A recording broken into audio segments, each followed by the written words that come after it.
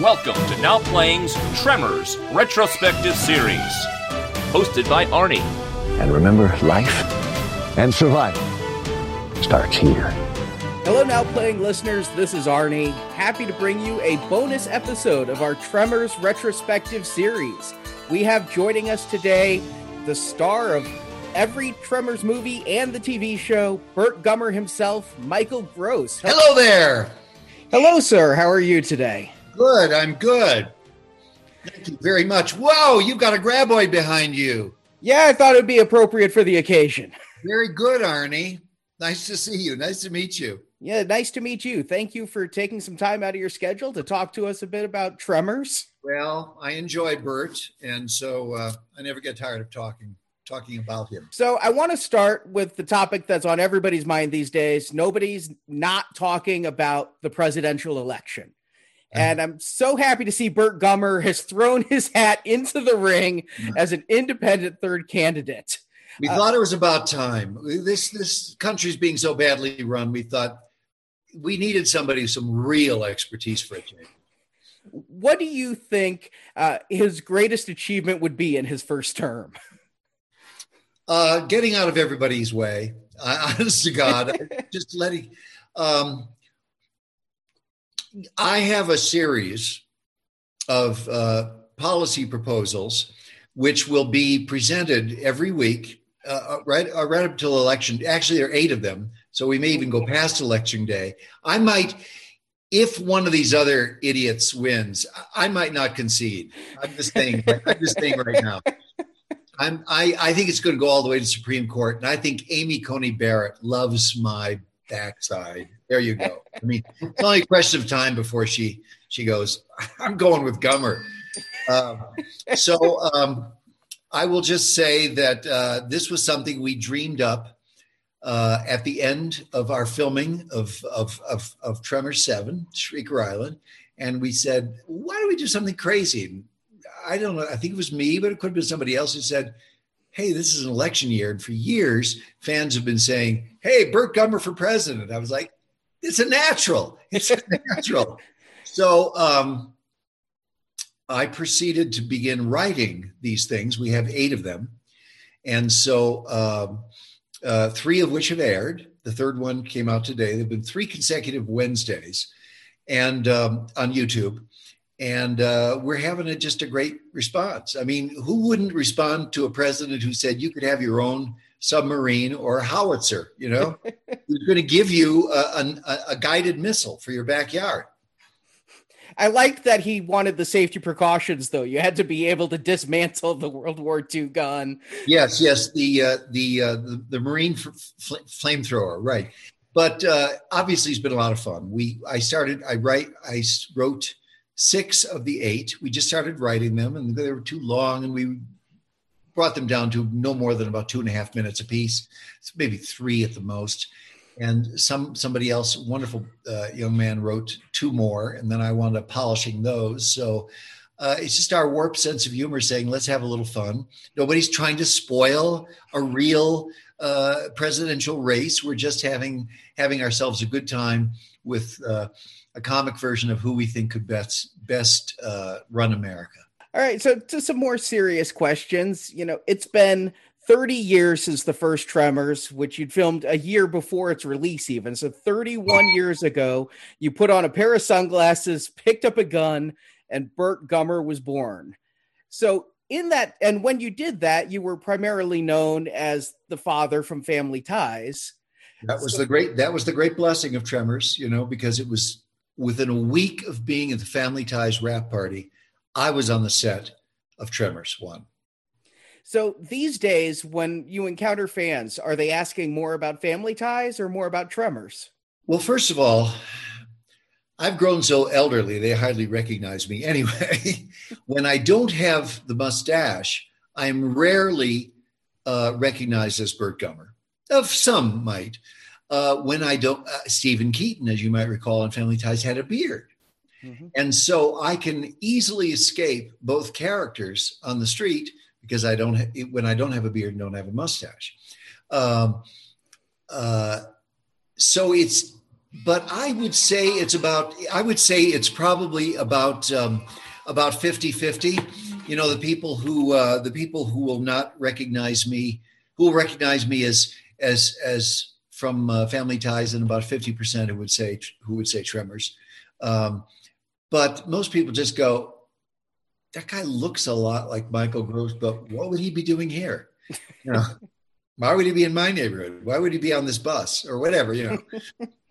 So it doesn't happen as often as it used to. Family Ties was undoubtedly the hallmark of that sort of thing, because I was in people's homes every week, and I had the beard off stage, on stage. So those were crazy days. A lot of recognition in those days, of course. Yeah, great TV series. You know, grand legacy there, sir. I'm gonna say, Arnie, as far as both of them are concerned, I give it all to the writers, the people who put those words on paper.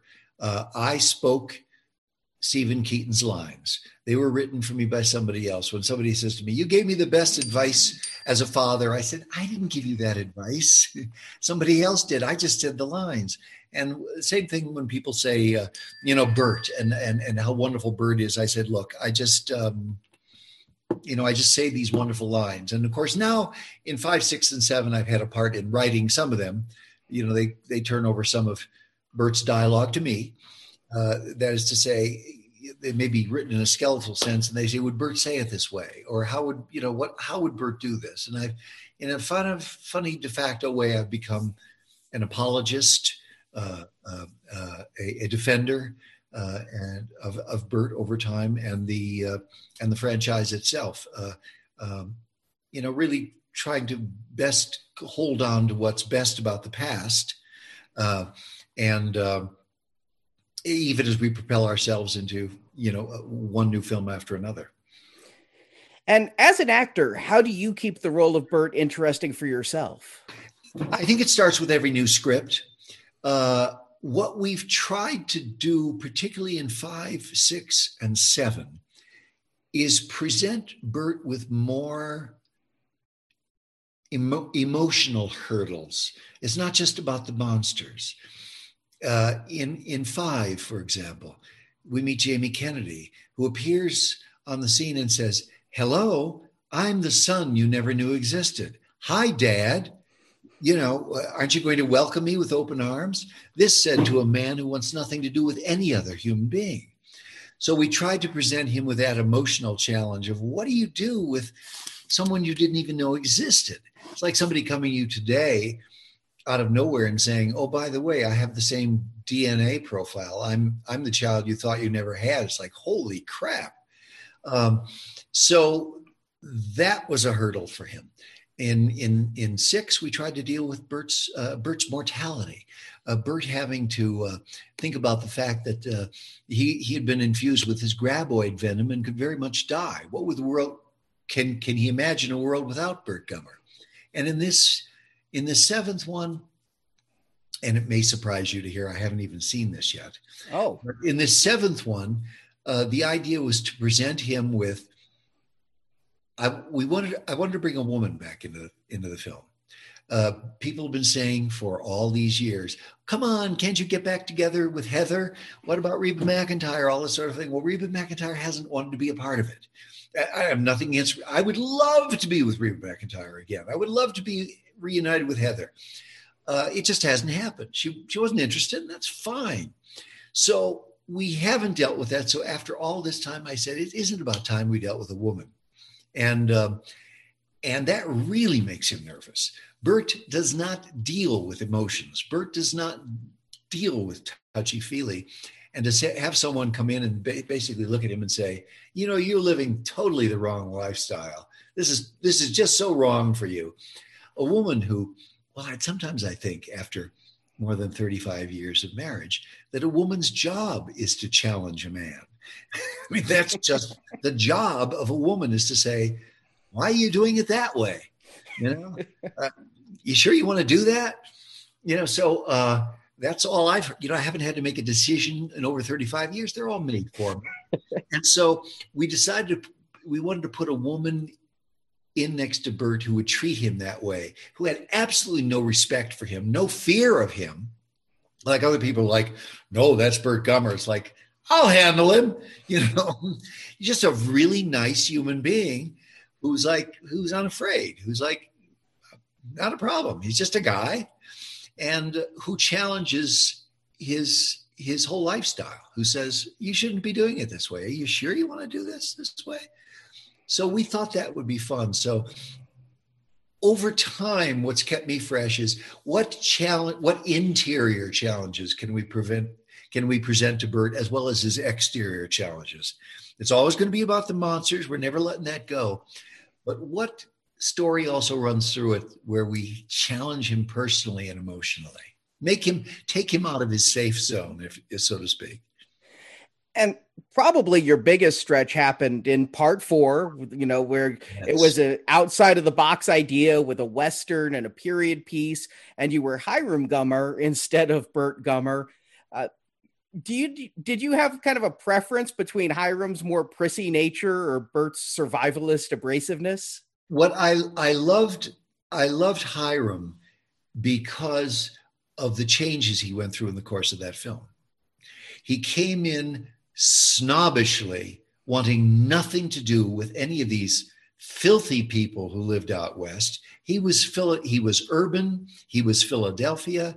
He wanted nothing to do with the Wild West. And he just wanted to, he had inherited a mine. He wanted to make his money, and he wanted to go home.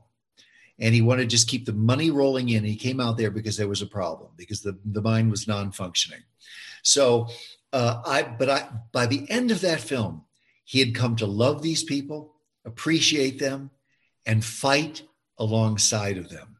And so what interested me the most was that great arc he took as a character, starting in one place and ending up in another.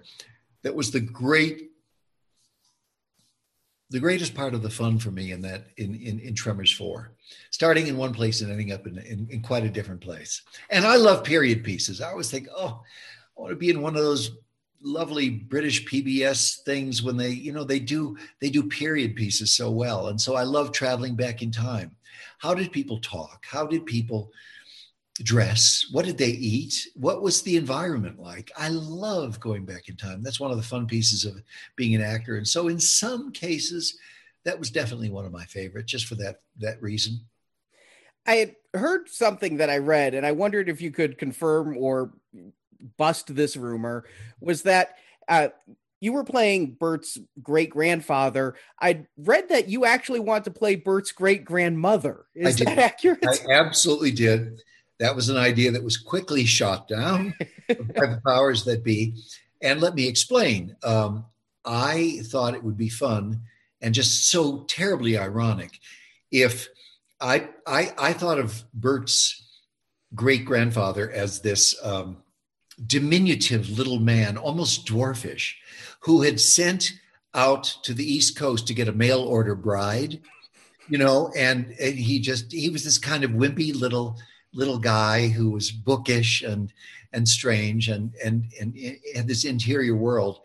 And off the stagecoach comes this mail order bride who happens to be 6 feet 3 inches tall, this one tough, ass-kicking woman. And that Bert got his tough side from the maternal strain as opposed to the paternal strain, that the father was actually like a couple feet shorter than the great grandmother. And that I also, just as an actor, I always love to be as far afield as possible. The play, I wanted to be Dustin Hoffman and Tootsie, but to seriously play the role of a woman, not to make fun of it, but I wanted the wig and wanted the makeup and wanted the dresses and wanted to be this kick-ass female and think, oh, how weird is this that Bert got that tough side from the female side. And it just visually, the idea of this really tall woman with this really short man, I thought was fun. Anyway, I think that was way too much for them. They were already stretching by going into into the 1890s. So that was plenty, and I still regret that in a way, because there have been a couple of times in the past where I have played females. In my Broadway debut was as a transvestite in a play about homosexuals in Nazi Germany, of all things, a play called Bent. That was my Broadway debut, dressed as a woman, swinging on a trapeze and singing a song in Berlin in 1936. Go figure that one out. But I've always enjoyed just going as far afield as possible. I thought if I was a Japanese kabuki entertainer, I would love to play the women, just because you just have to be so different. You have to adopt a whole different. I just love going far afield. As I said, I've always loved Dustin Hoffman and Tootsie and things like that, where he wasn't making fun of a woman. He wanted everybody to believe they were a woman. I wanted to do the same thing in Tremors 4, but wisely or unwisely, they said, "Nah, we're not going to let you do that. Now, play your great-grandfather. That'll be enough. Thank you." One more question I have looking back on the history of Tremors is Tremors 4 came right after the Tremors TV series in 2003 right. That I actually really enjoyed. I wondered what your reflections were of that series. The series did not go well. The series was not a marriage made in heaven. It was, let's say, the first series that the original Tremors creators were making outside of the films themselves. So it was their first big venture into television. We were with the old Sci-Fi Channel, which has since reinvented itself. There are a whole different set of people in charge, and it's not even the same network. What I saw, and I think what these people, what the originators of Tremors saw, was putting these people in Perfection, Nevada, and having them develop in this community, living with graboids and things like this, and having them develop more as characters. What we eventually found is that Sci-Fi wanted something very different. They literally wanted a new monster a week. And it's like, oh my God, as is evidenced by what we did in 5, 6, and 7, we were all more interested in developing these characters. I mean, does Bert try to find love online? That sort of thing. This lonely, goofy guy. What is his private life? Well, let's explore these characters and open that up. They didn't want anything. They wanted a monster every week, a new monster, and they called it Mixmaster, where all these genes got mixed up and all that sort of thing. And so it was not. There was somebody who was producing it, the line producer, who did not get along well with the original writers. So there were a lot of fights, and there were a lot of things that weren't working. And the plug was finally pulled, and I think people were a little sorry about it, but then again, not too sorry, because it was not working well. It was not. People were personally very unhappy. Sorry to hear that. Yeah. So it was not a great marriage. Let's just put it that way. All right. So let's focus now on Shrieker Island, your 7th filmatic outing for Tremors. It's been 30 years. Was there ever a time coming up to this that you thought you were just overplaying Burt Gummer and didn't want to return? Never a time that I didn't want to return. I always thought it was over, particularly after 4. It was 13 years, mind you, between 4 and 5. So nothing led me to believe it wasn't over. And I thought, great, we have a quartet. We've got 4 of them. How nice. A nice ending. We've done the real thing. We've taken a little further, and then we've done a prequel. Perfect place to end. Go on and do other things. 13 years later, a producer from Universal Home Entertainment, Patty Jackson, came to me and said, "We're back on. I've wanted to do this all these years. I love it. I never wanted to let go of it. There are certain people at Universal who were finished with it. They didn't want to do this. But now we have some new people who've come in who've said, okay, we'll give it another try. And she had fought for it for all these years and lost and lost and lost. And 13 years later comes back and says, we want you guys back again. No one was more surprised than I was, and delighted, because I've always loved Burt. People ask me, did you really want to be the star? I said, not necessarily. I always saw him as a ancillary character. There was Val, there was Earl. Burt was there, the kind of crazy guy on the side, and comes in and says something, everybody rolls their eyes. But an interesting and fascinating character, but never the main character. I simply wound up in some ways as the main character because everybody else left. Kevin Bacon did not want to do a Tremors 2. Fred Ward did not want to do a Tremors 3. Reba didn't care to do any of them. And so I think all of them were approached at various times. And I was the last man standing, because I kept saying, if you guys are going to write scripts for Burt Gummer, I love Burt Gummer. I'm coming. I don't care who's there. I will come back for Burt Gummer. And that's exactly what happened. So you might call Michael Gross a survivalist as well as Burt. And I always thought Burt should be on the fringes. Once, in the television film, somebody had said, let's do a film and we'll do a television series and call it Burt's Basement. It's all takes place. It's all about Burt's compound. And I said, Burt should not be the main character. I said, he functions best when he's surrounded by normal human beings. I said, you've got to have, it's like, I would say like the Cunningham family in Happy Days.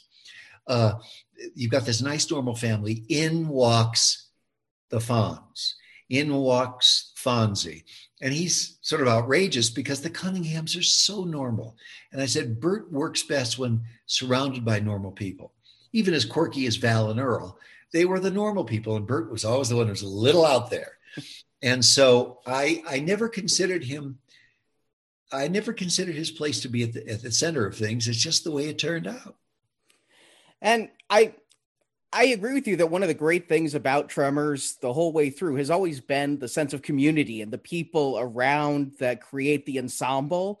And in Shrieker Island, you've got a wonderful cast with John Hader and Richard Brake, one of my favorite character actors, Jackie Cruz from Orange is the New Black. What was it like to work with this cast? Well, people ask me how I keep my energy up and how I'm refreshed playing Burt yet again. And my answer always is the writing and the cast. The people they bring in, my colleagues keep it fresh for me. It's hard some days to manufacture it yourself. I'm getting to be an old man. And yet I surround myself with these new and interesting and fun people. And I have a great time. So, whenever I get lost on stage or on camera, the way to keep alive is to look into the other character's eyes. That's how I find myself. I had a great time. I've had a great time with all these people. And one of the things I've always loved about Tremors, and this is something that I think still particularly means a lot in this day of political division, the way people are so taking sides, even in a pandemic, is that Tremors can teach you that people who are on opposite sides of the spectrum, people who would never be friends in a million years, people who would never speak to each other under normal circumstances, can come together to fight a common foe. It's one of the things I've always loved about Tremors. One of the rules of Tremors, if we have a Bible, is that Burt never, you'll never find this, intentionally turns his gun on another human being.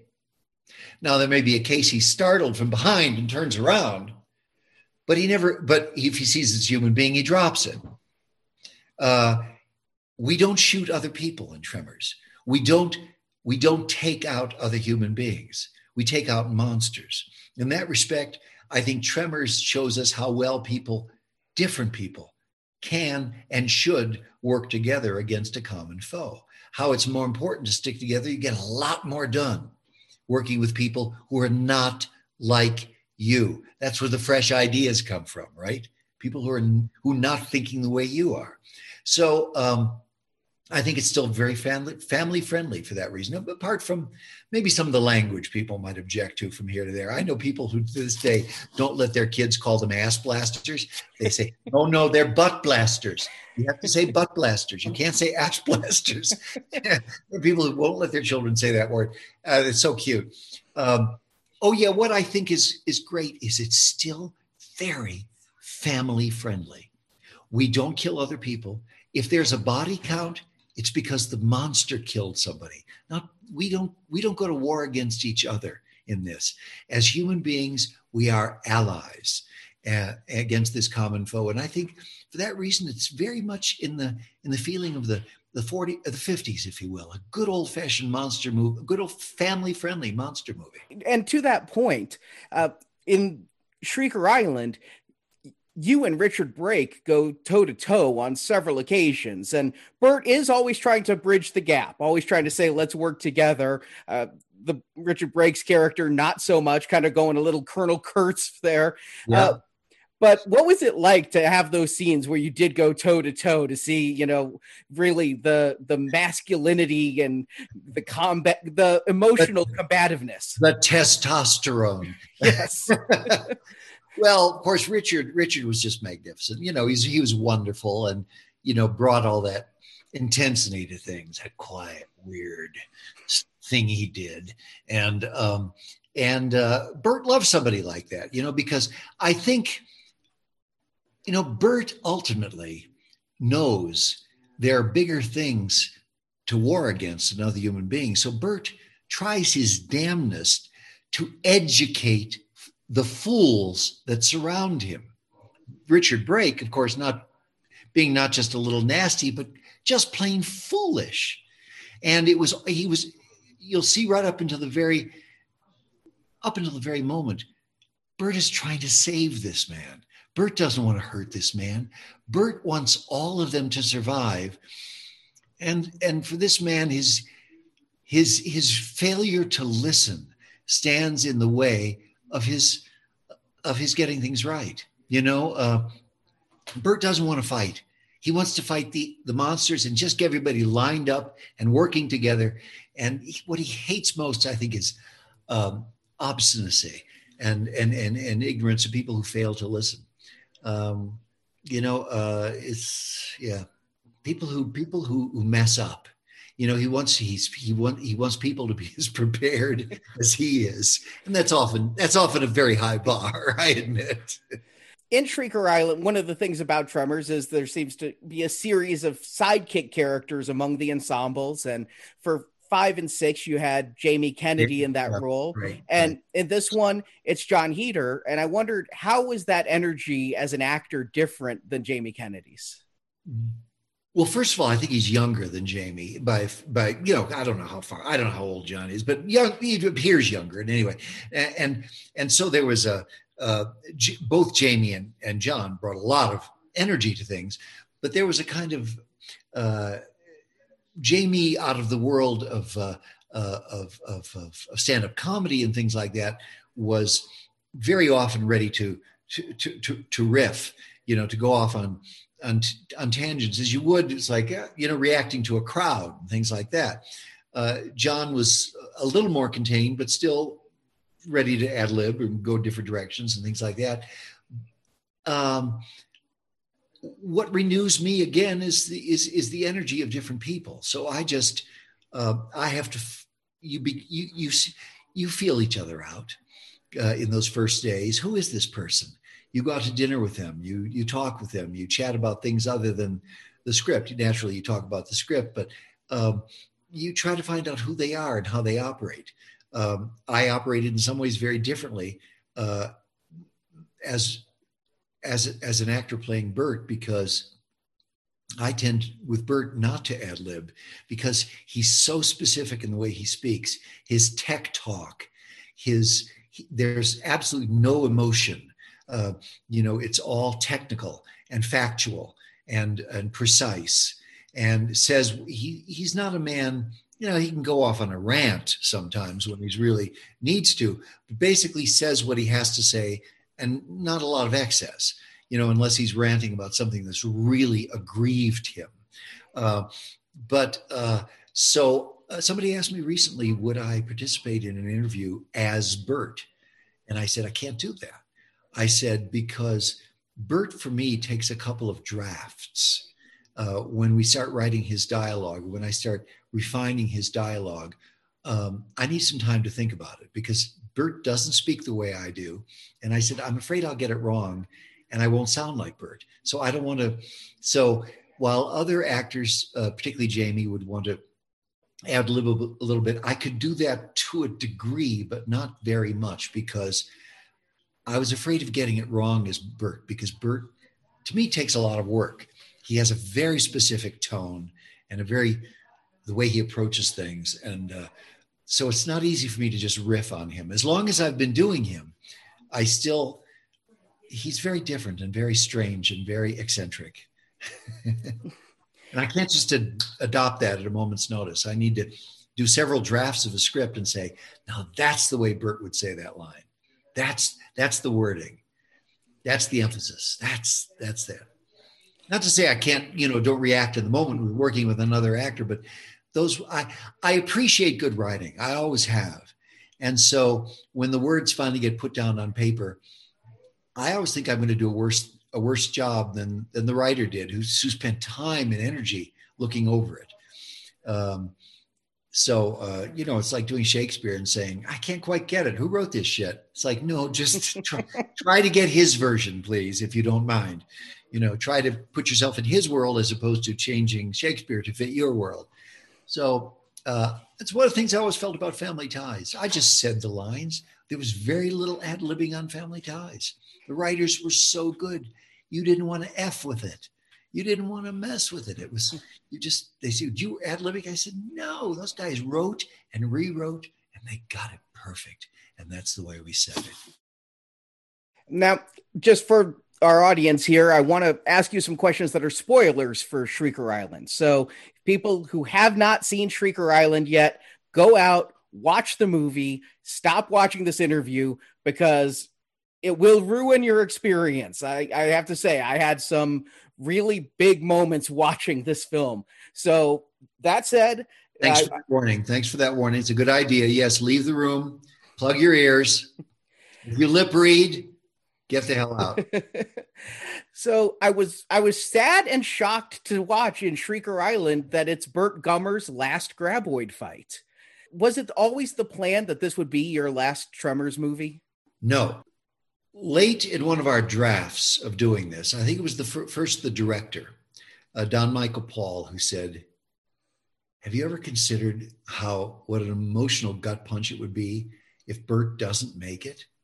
And I went, no, I hadn't really thought about it. I mean, yeah, I can appreciate what a gut punch that would be, but I hadn't thought of this being the last one. Well, we threw that idea around a little bit and said, well, let's not dismiss it out of hand. When we filmed the film, we filmed it two different ways. Burt surviving and Burt not surviving. So it was actually, we didn't know what we were going to do. We didn't know how it was going to end until it got in the editing room and everybody fell in love with this huge, mournful demise. And I was called by the producers and said, Michael, we're thinking of taking him out. How would you feel about that? And I said, well, I thought we were over at Tremors 4. So we've got 3 more films out of this. And I said, there's a part of me that will miss it. And I said, you're going to hurt an awful lot of fans. You're going to destroy some people here, but I could live with it. Now, the compromise was finally that it would be somewhat open-ended. So as we see him mourning, you never see the corpse. You don't know, has he been injured, badly injured? Is he under a bunch of rubble? Is he in a daze and simply walks away? Is he in a coma somewhere and doesn't awake from that coma until the next Tremors is made?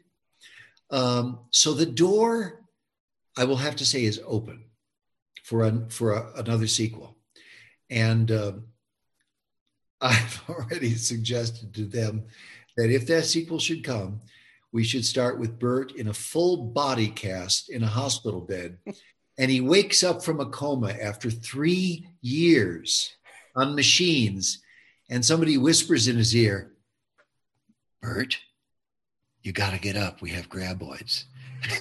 he goes, and that's the first shit I hear after 3 years. So, maybe he fights the next fight in a motorized wheelchair, with rocket propelled grenades on the side that he can set, he could just sit there and push buttons and leave an oil slick behind his wheelchair, like 007's car, And so it's the Burtmobile. So I don't know if that's ever going to happen. When it was suggested to me as a paranoid actor, when it was suggested to me early on, what if Burt met his demise? I thought to myself, Universal's getting tired of this. They want to pull the plug. That was just, they're coming to the end of it themselves. That being said, money drives sequels. If Tremors 7 does a huge business, it's going to happen. They're going to go, we got to make another one. The response is so incredible. We'd be stupid not to do it. So the door's open because we don't see a corpse. We don't see the remains. That's all I can say. But I'm willing to live without a Tremors 8. I would be satisfied because I think we've taken him on a lot of interesting emotional journeys. And at the moment, I can't think of an interesting enough story. I knew from the beginning of this one that we wanted a woman challenging him, challenging his way of life and saying, why the hell are you doing things this way? This is totally wrong for you. This is not, you're being stupid. I wanted that specifically to be from a woman, and I wanted it to be a challenge that no man would ever say to Burt. But women, their job is like to rule our lives, and so I wanted it to be a female say, you're not doing this right. You're approaching life all wrong, mister. And we thought that would be a fun thing for him to come from a woman who was like totally unafraid of him. Yeah, it really did lead to a dynamic. I will admit that the door you say is open. I sat there in disbelief. I'm like, well, he's broken out of a graboid before. Is that going to happen? Is he off to the side? I didn't believe it till I saw the rocks on the grave that the Burt was gone. Yeah. And I like to think of that as just a memorial, as opposed to they don't have a corpse there, Yeah, and then you said you haven't seen the movie yet. Did you know about the montage after that leads into the end credits? No, I don't. Oh, good. Okay, good. I know there's some great extras on the DVD. Among other things, I was totally surprised and frankly, very, very much touched by a documentary that is an extra about Burt, 30 years of Burt. Kevin Bacon is there. Charlotte Stewart, who played Nancy, Ariana Richards, who played, the daughter, and the pogo stick, and Jamie Kennedy. But I was so touched by it, saying, what was it like to work with Michael Gross? And how was it? And and it was like, holy shit, you guys really did this? That's so sweet. And they had me some off-camera moments, or going off to Thailand. I stepped out of the limo at LAX, and there was a camera crew waiting to say, well, we want you carrying your bags to the ticket counter. You're going to Thailand. And, I waved from the escalator going up to the boarding area and all this stuff. And I said, wow, you guys, what a sweet tribute that was. So that's part of the extras. Part of the extras, as well as a look back at some of the 30 greatest moments from all 7 films, and a little story about walking you through the different monsters. That's another extra that's on the piece, and how these monsters function, the biology and and all that sort of thing. So there's some great extras there. And I, as I said, I was very much touched when they first showed me this. this great documentary of everybody saying how great I was to work with. And the first thing I went to Universal, I said, can I use this in my memorial service? I said, because it's making me sound really good and really talented. So I said, I've got to use this in my service. No, and they've released a couple of those online. I've looked at it, and being Tremor's 30th anniversary, the 30-minute documentary that I just noticed that the other day. I was blown away. It's like, why did you guys tell me about that? I've only watched part of it. Yeah. Yeah, there's a lot of great stuff on the Tremors Shrieker Island disc, and just surrounding Tremors. It's like, pardon the pun, it's an upswell. Yeah, right. And I mean, the fact that I'm running for president too is just the icing on the cake. I'm having such fun with that. It's just such goofy, nutty fun, and after 30 years, it's a great homage to the whole franchise. Michael, our time is almost up, but before we go, I have to ask you one question about a film that's a guilty pleasure of mine. Oh, wait. Is Vanilla Ice in it? Vanilla Ice is in it. And that film is almost also 30 years old, right 1 year behind Tremors. What are your reflections when you look back at Cool as Ice? First of all, it was somebody offering me a series, a feature film, which I thought was fun. I was not a follower of Vanilla Ice. He was actually quite a nice guy. I don't know how much acting experience he had, but he was up for anything and really, really a decent guy. I just think, oh God, he's this kind of rocker thing. Is he going to be an asshole? I mean, I had to ask, you wonder, you don't know who's going to walk on that. He was a very nice guy. He was really sweet and humble. He was a guy who was obviously enjoying his success, but he wasn't wallowing in it like an idiot, or it didn't seem to me. I love the young lady who played my daughter. I had a good time. It was one of those things that was, some people have said over the years, was so bad it was good. And yet there are some people who, and I get it, a lot of the movie was about, riding around on a motorcycle and, a little contrived and things like that. I've forgotten a lot of it since I haven't seen it in so long. But it's funny you should mention it, because I thought of Vanilla Ice immediately, because my son recently came to me and said, I have a guy who's the neatest, most interesting, intelligent guy, and he's obsessed with Cool as Ice. Meeting you would be like meeting the Dalai Lama. And I said, seriously? And he said, I've got to introduce him to you. He would like faint if he met you. And I said, and he's normal? He takes his meds and everything? And he says, yeah, he's actually a really interesting, bright guy, but he's obsessed with Cool as Ice. And I said, well, I don't know. Sure, I'd be happy to meet your friend. So that's why I thought of that immediately, because this 2 days ago, my son said, you got to meet this guy. He's obsessed with Cool as Ice. Well, Michael, thank you so much for your time. And I really have enjoyed talking to you. Thank you very much, honey. And thank you to everyone who's listened to this and watched this video on YouTube. If you're listening to this on our podcast feed, thank you for subscribing. You can see a full video version of this on YouTube. And if you're watching this on YouTube, please hit subscribe. We'd greatly appreciate it. And thanks to Universal Pictures and Michael Gross. Just a reminder, at nowplayingpodcast.com, you can hear Stuart, Jacob, and I review all 7 Tremors movies. Our review of Shrieker Island will be coming out soon, but you can lead up to it with a look back at the first 6 installments at nowplayingpodcast.com, where we have over 1,000 in-depth movie reviews. Shrieker Island is out on Netflix right now for you to watch, as well as Blu-ray and video on demand. So we hope you'll check it out, and then come listen to us on Tuesday for our review. Talk to you then. We killed him. We killed it. Fuck you! Thank you for listening to this episode of Now Playing Podcast. Now this is low. We have got to set our sights a little bit higher. We hope you've enjoyed the show. Nobody handles garbage better than we do.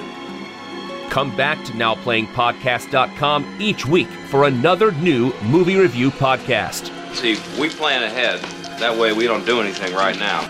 Also at our site, you can find hundreds of other movie reviews, including Star Wars, A Nightmare on Elm Street, Independence Day, the Avengers films, Back to the Future, Batman, Superman, The Fast and the Furious, and more. Let's be honest, you got a lot of red in your ledger. Now Playing Podcast is a show without any sponsors or ads. We rely on support from listeners like you to keep Now Playing operating. Is there some higher force at work here? I mean, are we asking too much of life? You can donate to the show and, as our thank you, receive bonus podcasts. I would venture that it matters not how you spend your money, but how you spend your life. Over 150 bonus movie reviews are available to choose from on the Now Playing Podbean page, including Alien, Night of the Living Dead, Jurassic Park, Ghostbusters, Indiana Jones, Lord of the Rings, Psycho, Troll, and more. Find a full list of available bonus shows at nowplayingpodcast.com/donate. I mean, we could make some real money on this thing. We could get in People magazine. You can also join the Now Playing patron campaign through our Podbean site. We don't have much of a budget, you know. It's not a high priority in Washington, okay? Patrons of $10 or more get a new exclusive movie review every month. Plus, even more perks, including one where you can pick a movie for our hosts to review. You have asked for some unusual things. Find the details on our website. Oh, I bet you made a fortune off this. Well, somebody did. Sure wasn't me. You can help us out by leaving us a 5-star review on Stitcher, Podbean, iTunes, or your other podcast store of choice. Lead, follow, or get out of my way. I'll lead. That's not an option. You can follow Now Playing on Facebook and Twitter, where we post announcements of new episodes and where the hosts post movie mini reviews. Links to our social media pages are available on our homepage. Last check. How many Twitter followers did you have, huh? Now Playing Podcast is produced by Arnie Carvalho. You're underachieving big time, my man. You should be a global brand. Come on. Associate produced by Jason Latham. There he is. Huh? The man, the myth, the legend. Now Playing is edited by Stephen, Heath, and Arnie. Doing what I can with what I got. Now Playing credits read by Brock. I just bet that you could charm a cow right out of her calf with those fancy words. The opinions expressed on Now Playing are those of the individual hosts and may not reflect the opinion of Venganza Media Incorporated. I feel I've not been privy to critical, most needful information. Venganza Media Incorporated is not affiliated with the motion pictures reviewed or otherwise referred to herein. But I do not dwell on that over which I have no control. That's great. I have to do all the dwelling. All movie clips and music included in this podcast are the intellectual property of their respective copyright holders. They are included here for the purpose of review and no infringement is intended. You've been flipping off the feds longer than Wesley Snipes. It's gotta be a record. Now Playing Podcast is an exclusive trademark of Venganza Media Incorporated. Now Playing is a Venganza Media production, copyright 2020, and no part of this show may be reproduced, repurposed, or redistributed without the written permission of Venganza Media Incorporated. All rights reserved. Your little jungle boat ride is over, mister. Time to fish or cut bait.